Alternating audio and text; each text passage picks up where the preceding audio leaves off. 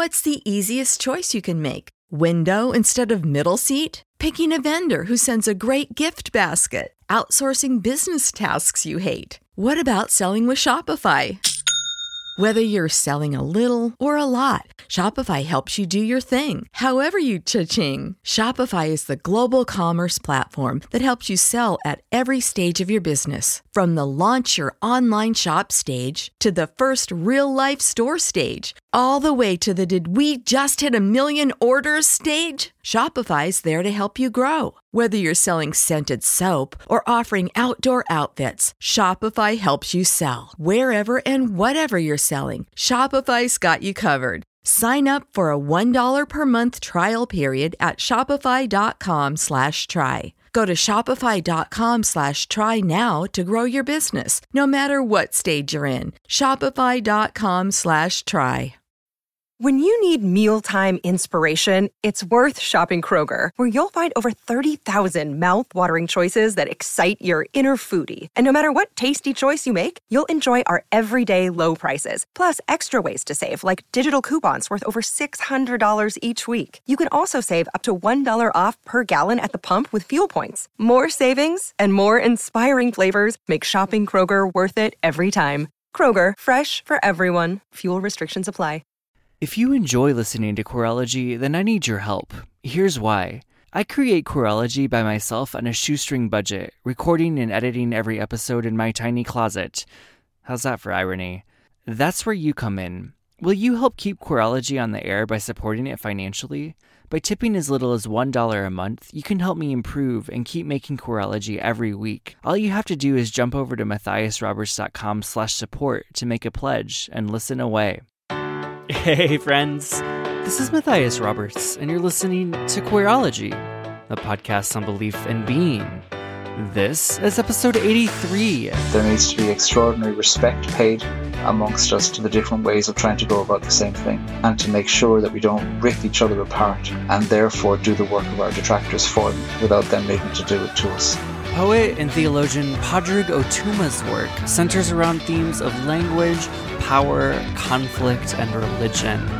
Working fluently on the page and with groups of people, Pádraig is a skilled speaker, teacher, and group worker, and his work has won acclaim in circles of poetry, politics, religion, psychotherapy, and conflict analysis. I first heard Pádraig on Krista Tippett's podcast On Being and was blown away. And then they started talking about the fact that he was a gay Christian. And I was like, who is this person? And it has been a dream of mine since then. This was years ago, to have Pádraig on Queerology. He's actually written on, I have like a sheet of paper that was like my dream guests from when I started this podcast. And Pádraig was at the top of that list. So this is kind of a dream come true for me. So excited to have him on the podcast today. He's the author of several books, including In the Shelter, Finding a Home in the World, and Daily Prayer with the Corrymeela community, which is a community in Northern Ireland that Pádraig was the leader of for the last 5 years. Before we dive into this conversation, two fast announcements. If you've been listening for the past few weeks, you have heard these. First, Wild Goose Festival is actually this weekend. So for those of you who are coming, we will see you there at Queerology Live on Friday afternoon, this current Friday, if you're listening to this when this episode came out, at 2:30 p.m. on the Goose Podcast stage. Second, for those of you who are on the West Coast or who want to visit the West Coast, I'm going to be doing some stuff, including a live recording of Queerology, and then a little sermon at Spirit Pride in Vancouver, British Columbia. That's happening the first weekend of August, and for more information about that, you can head over to spiritpride.org. Okay, that's all. Let's just go ahead and dive in. Pádraig, hi, welcome. Hi, Matthias. So excited to have you today. Thank you for joining me. Great to be here. Thank you. So I'll start with the question that I ask everyone. How do you identify, and then how would you say that your faith has helped form that identity? I've done a little bit of research, so I know that you asked this question. And I'm not to be awkward. I am so uncomfortable with the word identify. Maybe because I had been on such a long journey to try to come up with something that I could identify as Identify as Irish, identify as Catholic, identify as male, identify as gay. All of these things have been complicated for me. And I was one time looking at my trusty dictionary of etymology and thinking about how identify and identical each come from the same root. And I realized that maybe my difficulty wasn't that I hadn't found the right thing to identify with, but that the word identify itself was too fixed. I am interested in being open to being plural, being open to being many. And therefore, I understand we all identify as things. I do identify as Irish, Catholic, poet, gay, blah, blah, blah. But I suppose this question about the relationship to what identity is troubles me. And I'm not sure that it is creative enough or generous enough for the question of being human. Yeah.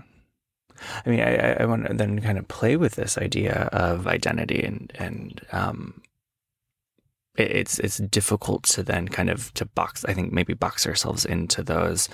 And yet I do wonder, like, as those kinds of labels intersect then with faith, maybe with an expansive God, like I'd be curious in maybe hearing more about that and maybe your faith journey and what it's been like to kind of step into that plurality that you're talking about. Well, to think theologically, the question about how does God identify, it opens up an entire ecosystem of possibility. And that's even before you land into language, to look at the created order, to look at the world, to look at nature, to look at the sky, to look at the seasons, to look at the diversity just on this planet, never mind on others. If all of these things are of the created order, which is God, well then God is to be found everywhere, if we're to take it like that. And I suppose I see in the poetry of Scripture, poets and writers and historians and protesters and anarchists in the name of God, writing God as many things, some of those being contradictory all at the same time, some of them implying many different things all at the same time. And if that is so broad, well, then I think humanity might be benefited by thinking of ourselves in broad categories. I'm not somebody who says I don't have any identities. I am Irish. I was brought up Catholic. I am a poet. I am gay. All of these things are fine. But I suppose the question for me is identity ever sufficient? Because if I have a particular relationship with an identity, does that mean that I have an expectation that I will share some kind of ground with somebody else who is Irish or who is gay or who is Catholic or a poet? It speaks to me of the expectations I might have when meeting another human person. And these days, when we hear so many quick and easy identifications about how a person is regarding their politics, I have begun to become dissatisfied with the level at which a person's identity either raises or lowers my expectations as to the capacity of their imagination or integrity. And I think that we can begin to do something terrible to each other when we think that even those loose words we use for our current identities are in any way indicative of something that could be serious and dignifying. Like one word that always comes to me whenever I hear your work or read your work is wise, is wisdom. That feels like wisdom, and it goes towards a direction that I was kind of hoping to go today around this idea of polarization, and like you're involved in work of kind of bringing all people together, and I'd be curious, like, as someone who has walked this path of dealing with conflict and working with people who are on very different ends of the political world, but in the faith worlds as well. For those of us who are maybe feeling, or I'll speak for myself, I'm feeling discouraged in the here and now, just paying attention to the news. I don't know where I'm going with that, but there's a question in there. There is. I can hear the question. You're circling around the question, like Rilke circles around God, that primordial tower. And partly it's because the question is difficult. It is, who are we when we meet each other? And who am I when I meet myself is a difficult enough question to try to step into the mystery of. So when people who vote very, very differently, or who believe on religious levels very, very differently from each other, or people who consider what progress means to be, or morality, people who consider progress or morality to be totally different from each other, what does it mean when we meet each other? How is it that we can have a meeting that doesn't escalate kind of table tennis of pre-arranged and utterly predictable language towards each other, and also doesn't diminish our integrity? How can we argue well in a way that's creative? How can we speak well? That's always going to be risky and deeply vulnerable in the midst of being deeply powerful. And it's difficult to know how to do that without something called trust. And trust is very hard to establish in a room. But for, I suppose, 20 years now, I've worked with groupings of people who come from across religious, political, moral points of view, particularly when it comes to either the questions of Britishness and Irishness or the questions of LGBT inclusion. How do we meet with each other in a way that doesn't feel like you're diminishing your integrity or collaborating with the enemy, no matter who you might think the enemy is? How do we address all of these things and walk out and walk in with some semblance of thinking that was worthwhile? And I do think that identity, while it is often very important in that environment, you're recruiting based on, let's get 5 people who think one thing together with 5 people who think another thing. When we come together, you are hoping that we can hold these things in a new way with each other, where we don't diminish them, but we do deepen them and offer them in a way of dialogue that can be opening up to some kind of unexpected exchange happening. But that can be difficult because usually, not always, but usually people in the room will have suffered more than other people in the room. And therefore, how do you pay attention to the disproportionate level of suffering? Perhaps people in the room who have the most power are the ones who are the most defensive and the first ones to say that they're being marginalized or persecuted because their inherent privilege that they've never examined is being questioned, seemingly for them for the first time. How do you pay attention to the disproportionate level of power in the room and the disproportionate level of impact in the room? Some people might say, oh, we're just exchanging ideas. And other people will say, no, you're actually discussing the substance of my very life and safety. How do you map that with people in a room? And these days I'm interested in posing those questions to the people that come together to say, we do not share much common ground at all. We're here in this room, but that seems to be one of the only things we can say we have in common. And how therefore do we talk? How do we build something like trust and relationship with each other? And for me, it is more and more the trust that people who come together might be able to argue themselves into something unexpected and do so by staying in the same room with each other and saying the kinds of things to each other that they never thought they'd have the capacity or opportunity or audacity to say to somebody. We might be used to saying things about people behind their backs, but saying it to someone is a risk, and it's always interesting to hear what are they like when they hear that. Years ago, this is a small example, there was a bunch of LGBT people and we were all planning a gathering, a tense gathering, where we were going to be meeting with some folks who were pretty opposed to the inclusion and safety of lesbian, gay, bisexual and trans lives. And there was a few of us thinking, okay, who's going to go? Who's going to be facilitating all that? And one of the men in the room said, yeah, I'll be there, absolutely fine. And I was filled with anxiety because I was in a role of leadership in this group. And I have to say something. So I said to this guy, who's a gay man, listen, you typically want to go from kind of 0 miles an hour to 100 miles an hour in 10 seconds. And I think that is admirable, and I'm with you. But I think that is really going to get in the way of discovering something with this group of people who are coming to us, because even though they have all the power, they have an escalated narrative of being the persecuted. I said, how can we talk about this? You're welcome to come, of course, but in the name of getting all the progress very quickly, often any progress is interfered with. And that's a terrible compromise to have to make, to think, let us take a year to take 10 small steps when we know we should have taken 100 small steps in a day when it comes to this conversation. That's an awful kind of compromise. And to have to say that to each other, and we had a really fruitful exchange in that group of people. So it wasn't just when the LGBT folks met with the folks who were more conservative. The need to say all kinds of things to each other happened before we met the other. And it was our capacity to speak with each other trustingly and in ways that was going to hurt.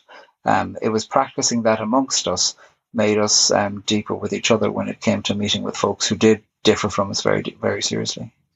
You talk about that kind of the power differential and then how sometimes the weight of those conversations can fall on those in the room with less power.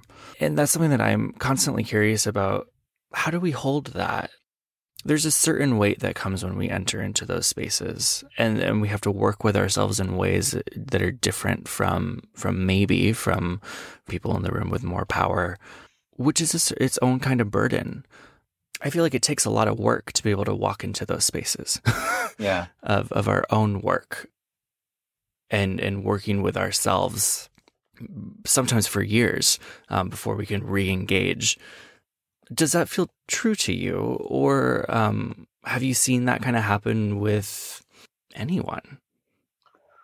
So there's no definite pathway into it. I mean, we're ultimately talking about mediation here and group mediation, and what happens in group mediation when there's a skilled person in charge of the mediation. So that might mean that things will go well. It might also mean that that skilled person has an idea about how it should go, and they guide it in a way that's actually inappropriate. You can also see mediation happens in all kinds of levels, not just when there's a trained mediator in the room. Mediation happens when there's housemates together and two people begin to triangulate against the third. What happens then? What do we do? How do we respond? How do we live? And sometimes people land on the most creative solutions even without having formal training, because formal training, all that's doing is trying to say, here's what we think has worked in some contexts, here's a good way to think. But there's all kinds of creative ways in which people can move towards each other. Love helps enormously when people love each other and still have serious differences. Love and trust do help enormously in terms of being open to the possibility of meeting each other.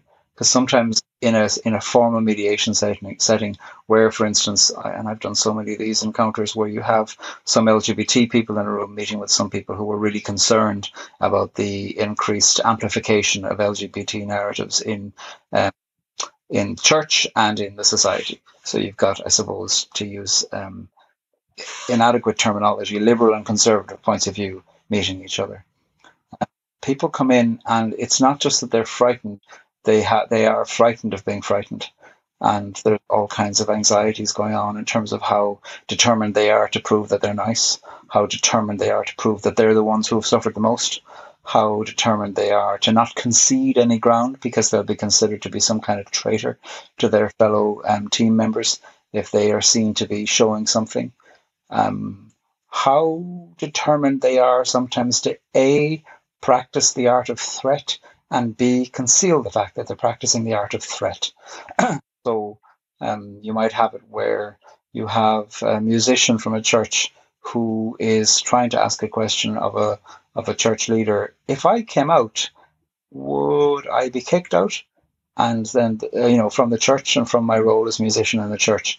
And then you might have the church leader on the one hand needing to convince himself that he's still being loving, and on the other hand needing to toe the line that's really seriously established. None of that is really helping the truth. There are all these little pre-rules that we're playing around with, all these internal tensions we carry with us, and with each of those internal tensions, they escalate the possibility of fear, and then they escalate the possibility of fear creating more fear, and so we're not telling the truth at all, and we're not being with each other. And I think what we do need is some way, like love helps, and if people have ambivalence towards each other or antagonism, that really doesn't help, because then you can just begin to be bitter and cruel with each other and enjoy causing pain to somebody else or shaming somebody. And then how do we live with the fact that we're all going to live with ourselves afterwards? People will usually come up with a way to justify that they're doing what they think is right at the time. It's a wonder that we ever get to have any fruitful arguments with each other at all among people who love each other. And that, for me, that kind of environment of person meeting person, as a poet and as a conflict mediator, those things fascinate me. The layers in between ourselves and ourselves. The possibility that words can mean 10 different things, even when they're just uttered simply. How that we approach each other. The potency of language to somehow help us create something that might look like love in between the space of people who are finding it difficult to share space. Create something unexpected between us. That is really difficult and really exciting. I've become much calmer as years go by when it comes to questions of other people's anxiety and anger. I suppose the hope is that to be creative in the space of escalated anxiety, and to say we have nothing to fear here. Let's look at, what is it you just wanted to say when you were in the middle of your anger? How can you make it less insulting but more piercing? And are you able to ask a question within the space of escalated anxiety and escalated aggression towards grouping of people who you consider to be your enemy or your opposite? How can we turn this into asking questions the likes of which we never thought we'd have the capacity to ask a person face to face? Then something really exciting happens, because suddenly people are asking a question going, I need to hear you answer because I know I don't know the answer. And then we have something really interesting happening, something like a genesis. You wrote recently in a piece, and I pulled this quote out, that perhaps reconciliation is an introduction of some new agency to a connection that has had a taste of death. It involves feeling, maybe not for the person on the other side, but perhaps for yourself, and that which feels lives. To me, that sounds like grief. I know for me, often when I step into those kinds of spaces, I realize behind the anger is a deep grief of wishing things could be different, and realizing the reality of they're not currently. Does grief play a role in this? Grief is part of it, yeah, as is the fear of death. I think one of the things that happens when we're in a conversation is that on a primal level, there's a kind of a fear of change, and change always feels like a little death. And so we are defending what we think we know will help us, and frightened of what might happen if that were to be replaced or changed. And so there is preemptive grief there, as well as then serious fear of death and change. I think that's something about control. Control is very powerful for us. Even if we know it's very difficult to control our lives, control remains very powerful for us. And to relinquish control can lead us into those serious questions of how long more will I stay alive in this context? How much more will I hold on to power? And that can really feel like the loss of something primal and fundamental. And so in any kind of exchange like that, I think there is a need to have a relationship with your own death. There's a need to have a relationship with your own limitation, a need to have a relationship with the end of your own power. Because without those things, you're likely to become increasingly agitated. Not that agitation is a bad thing. I suppose anger and agitation for me are very exciting energies. And there's so much truth in them and so much power. I think I've gotten calmer as I've gotten older, but also angrier, because anger has a great alerting and artistic power to it, to show you what it is you think has crossed a line, and then to think about that and to think, why is that? Is that because I'm frightened? Or is that because I think there's legitimately something to be feared? And all of those questions are very enlivening. So let there be more calm and let there be more anger, all at the same time. Augustine of Hippo said, hope has two lovely daughters, anger and courage. Anger at the way things are, and courage to make a change. It's extraordinary. It takes such courage. I mean, he was such a screwed up man. It takes such courage from him. I mean, oh gosh, like that idea of hope, being the product of anger and courage. Yeah. I mean, coming back to something you said earlier on, you were asking about, these days looking around, is it possible to find hope?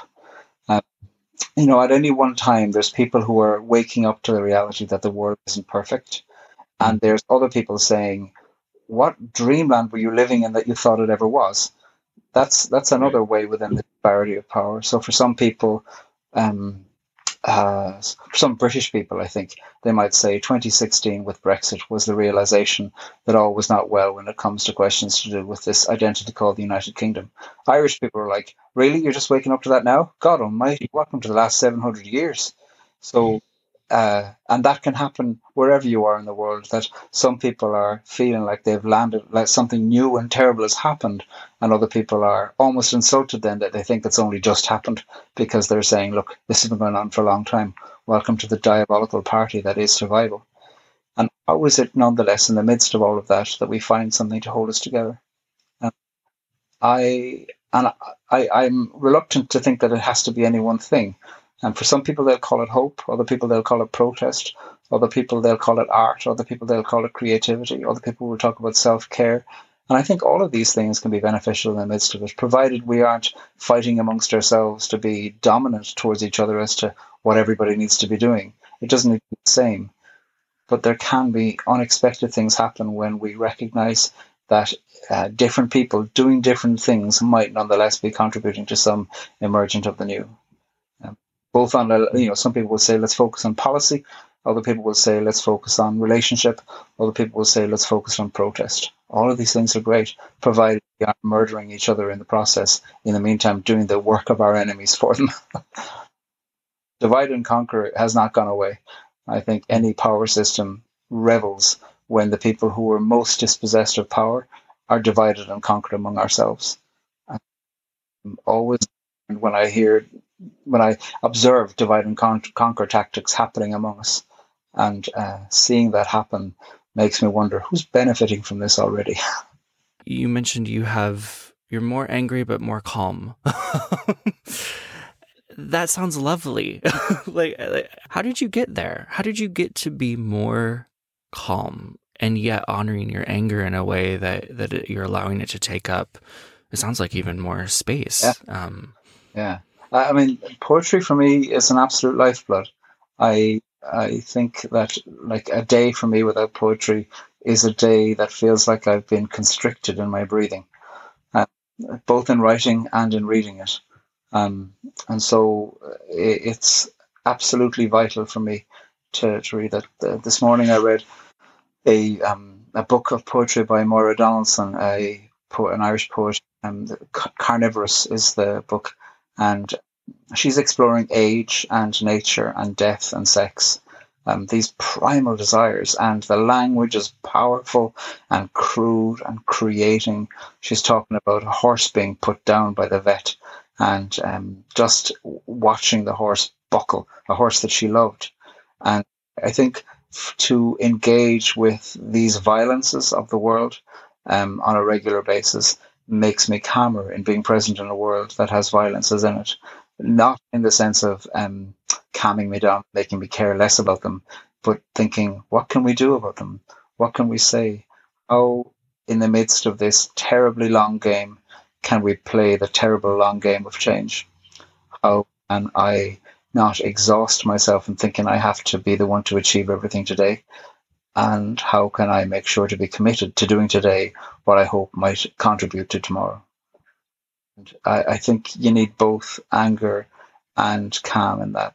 I think conflict intelligence and conflict wisdom is so important for us, because so often I see folks in the LGBT community be escalated and outraged for really, really good reason, and then tear each other apart. I had a straight person come up to me once and say to me, because I hadn't said the acronym of LGBTQIA correctly or in the right order, that there I was no advocate and ally for that community. And I was like, I'm gay. Like, not that that means that I'm perfect, but I think I'm allowed to, depending as to what country you're in, people use that acronym differently. Speak to people of diverse genders, sexualities, and identities. And I found it kind of funny to think, who appointed you as the guardian of the tunnel of the sun? And I find that tendency in myself too, just to feel like, oh, okay, because I've been doing this for 20 years, therefore, you people on the block should pay a little bit of homage to the folks who've been doing it for 20 years. But why? Maybe they're coming along with a new idea. Maybe they feel isolated, and maybe they genuinely think they're making something new up. Are they helping? And how can we do that well? And I do think that there needs to be extraordinary respect paid amongst us to the different ways of trying to go about the same thing, and the tensions that we create with each other, and to make sure that we don't rip each other apart and therefore do the work of our detractors for them without them needing to do it to us. And anger and calm and wisdom contribute to all of those things. I mean, in some ways, as you're talking about just reading poetry and kind of paying attention to the violence and the death that is in the world, it's making me think of, in the world of therapy and the world that I sit in, like that there's this idea of when we actually can just name what's true in a room, or what seems to be true in a room, things shift. And I'm hearing little bits of that, I think, in what you're saying of naming the world for what it is, saying the world is violent, the world is a place of death, and that bringing more anger, but also a sense of calm. Like that makes sense to me, that just kind of looking at it brings that. Yeah. Ignatius of Loyola, the founder of the Jesuits, a Basque man, is a person I have great respect for. And one of the things he suggested was active detachment, where he spoke about, imagine your day tomorrow. He would say to anybody who followed his way to imagine at the end of the day, to imagine what their next day is going to be like. And then imagine the things that they've attached great importance to, a particular meeting, a particular letter they're expecting to receive, a particular whatever event that they think is going to be really lovely. And then he'd say, in your imagination, just briefly each night, think, how much power am I going to give that if it doesn't happen, for it to wreck my day? Which doesn't mean set yourself up for disappointment. It does mean, though, hold all these things alongside something that's more core to yourself. And what is core to you? That was another question he asked. And then he would say, you define that. I mean, he didn't have a template for what core to everybody needed to be, but he'd say, find what your core is and determine that nothing will take you from that core. Whether that's the fact that something beautiful you were anticipating doesn't happen, or something really beautiful happens and totally distracts you from your core as well. We can be distracted by all kinds of good and all kinds of terror.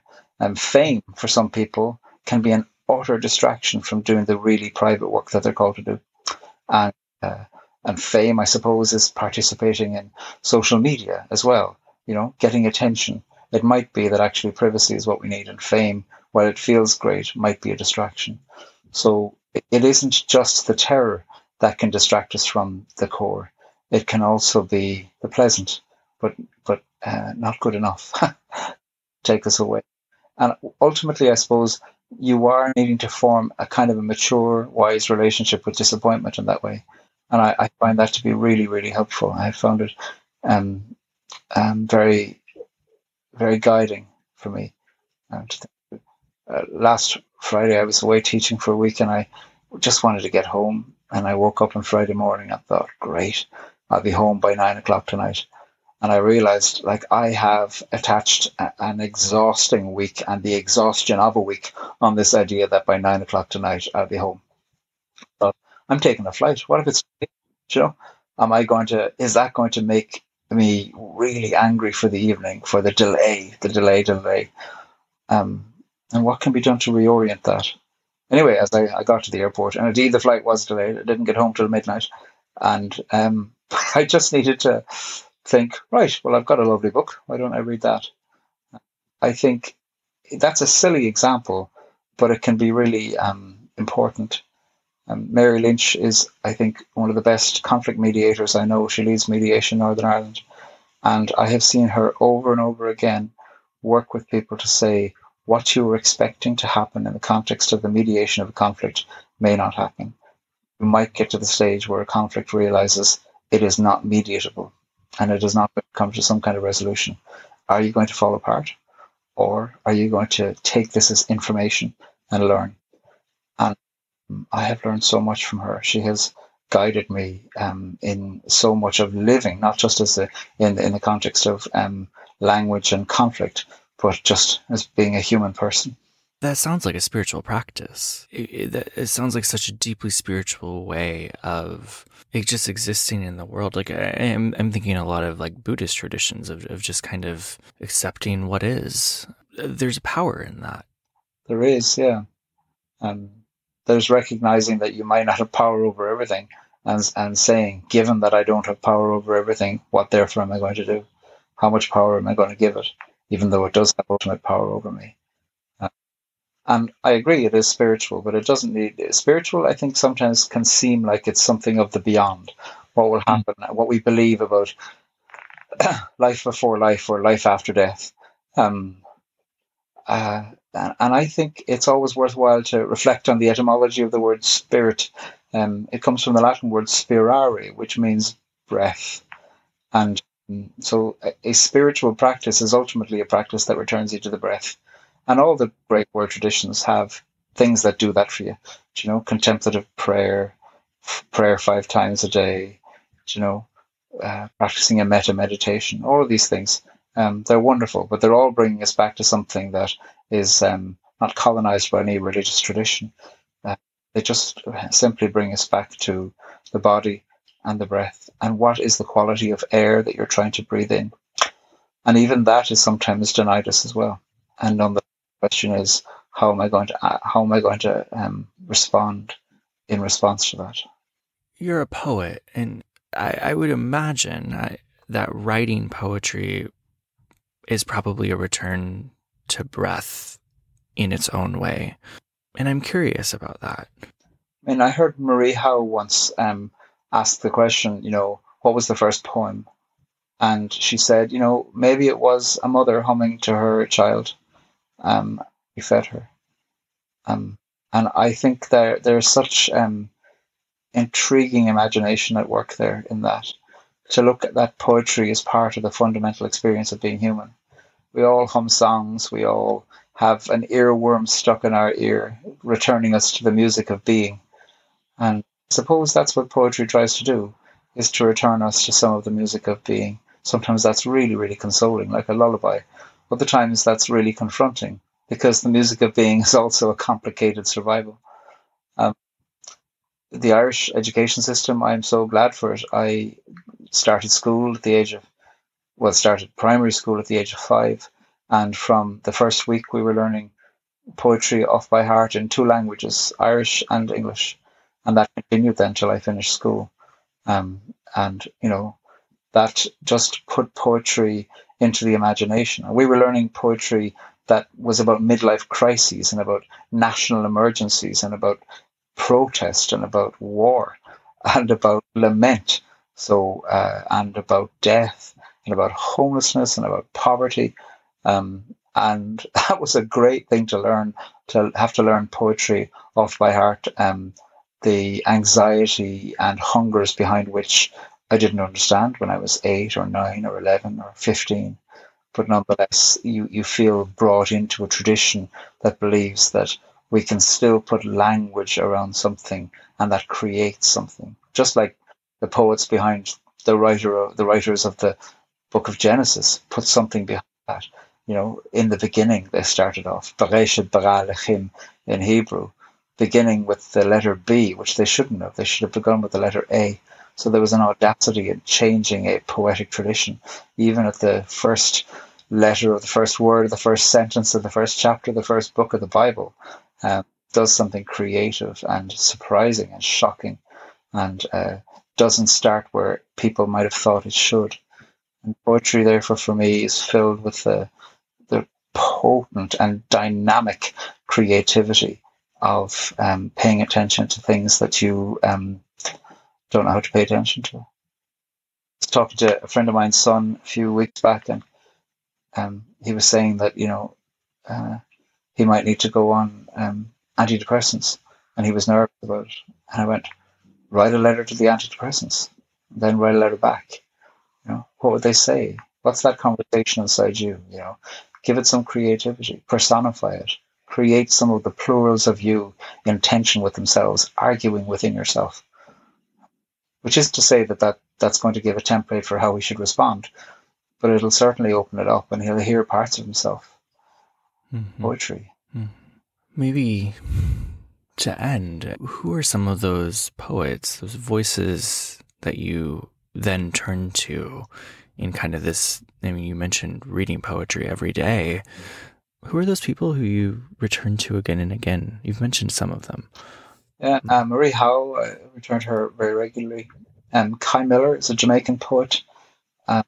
He has a new book coming out this year, so I have just begun rereading all his old stuff in preparation for his new stuff.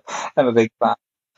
I've been taking a long safari through the work of another Jamaican poet, Lorna Goodison. She's the current poet laureate of Jamaica. The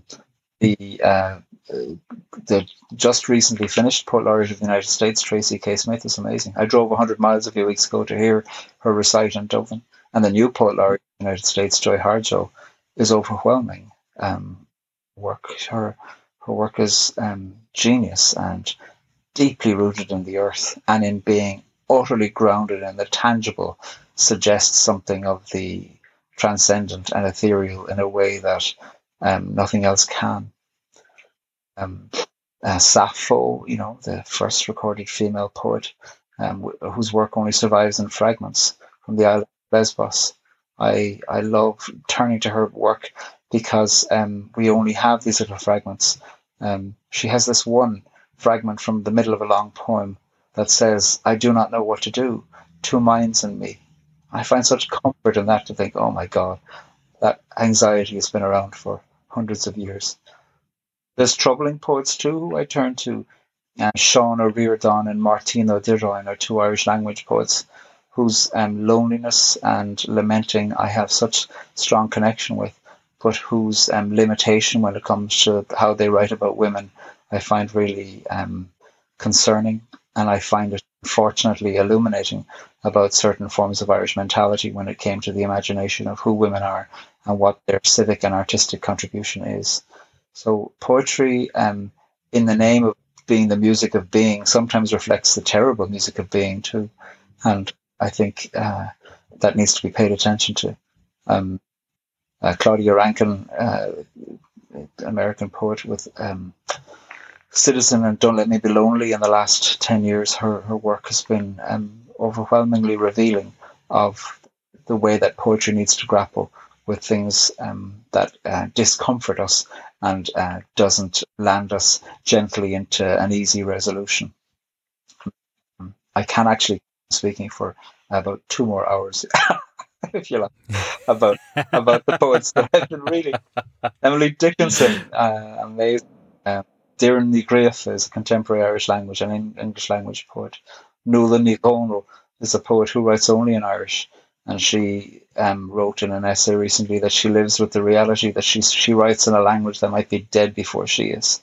And what extraordinary language to put in writing. I mean, Raymond Antrobus, a British Jamaican poet, is amazing. Ali Cobby Eckerman, Indigenous Australian poet. There are, whether one is into poetry or not, poetry is such vital information about the music that people are hearing and seeking to elevate and reflect on. Disturbs souls and does everything in between. And I think in each attempt of poetry, people are trying to create a music of Genesis to reflect on the world that should be, the world that is, the world that shouldn't be. And so therefore, every attempt is something close to a personal scripture and worthy of such respect. Mm-hmm. That's beautiful. Thank you so much, Pádraig, for joining me.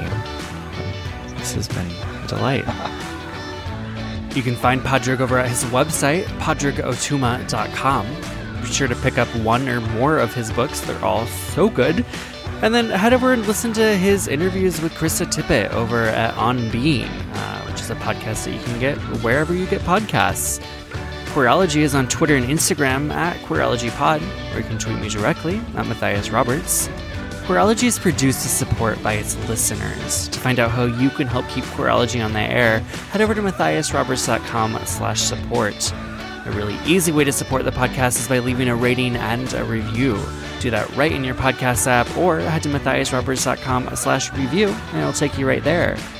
As always, I'd love to hear from you. If you have ideas of what you want to hear on the show, or just want to say hi, reach out. I'll get back to you as soon as I can. And until next week, y'all, bye! When you need mealtime inspiration, it's worth shopping Kroger, where you'll find over 30,000 mouth-watering choices that excite your inner foodie. And no matter what tasty choice you make, you'll enjoy our everyday low prices, plus extra ways to save, like digital coupons worth over $600 each week. You can also save up to $1 off per gallon at the pump with fuel points. More savings and more inspiring flavors make shopping Kroger worth it every time. Kroger, fresh for everyone. Fuel restrictions apply. Save big on brunch for mom, all in the Kroger app. Get half gallons of delicious Kroger milk for $1.29 each. Then get flavorful Tyson natural boneless chicken breasts for $2.49 a pound, all with your card and a digital coupon. Shop these deals at your local Kroger today, or tap the screen now to download the Kroger app to save big today. Kroger, fresh for everyone. Prices and product availability subject to change. Restrictions apply. See site for details.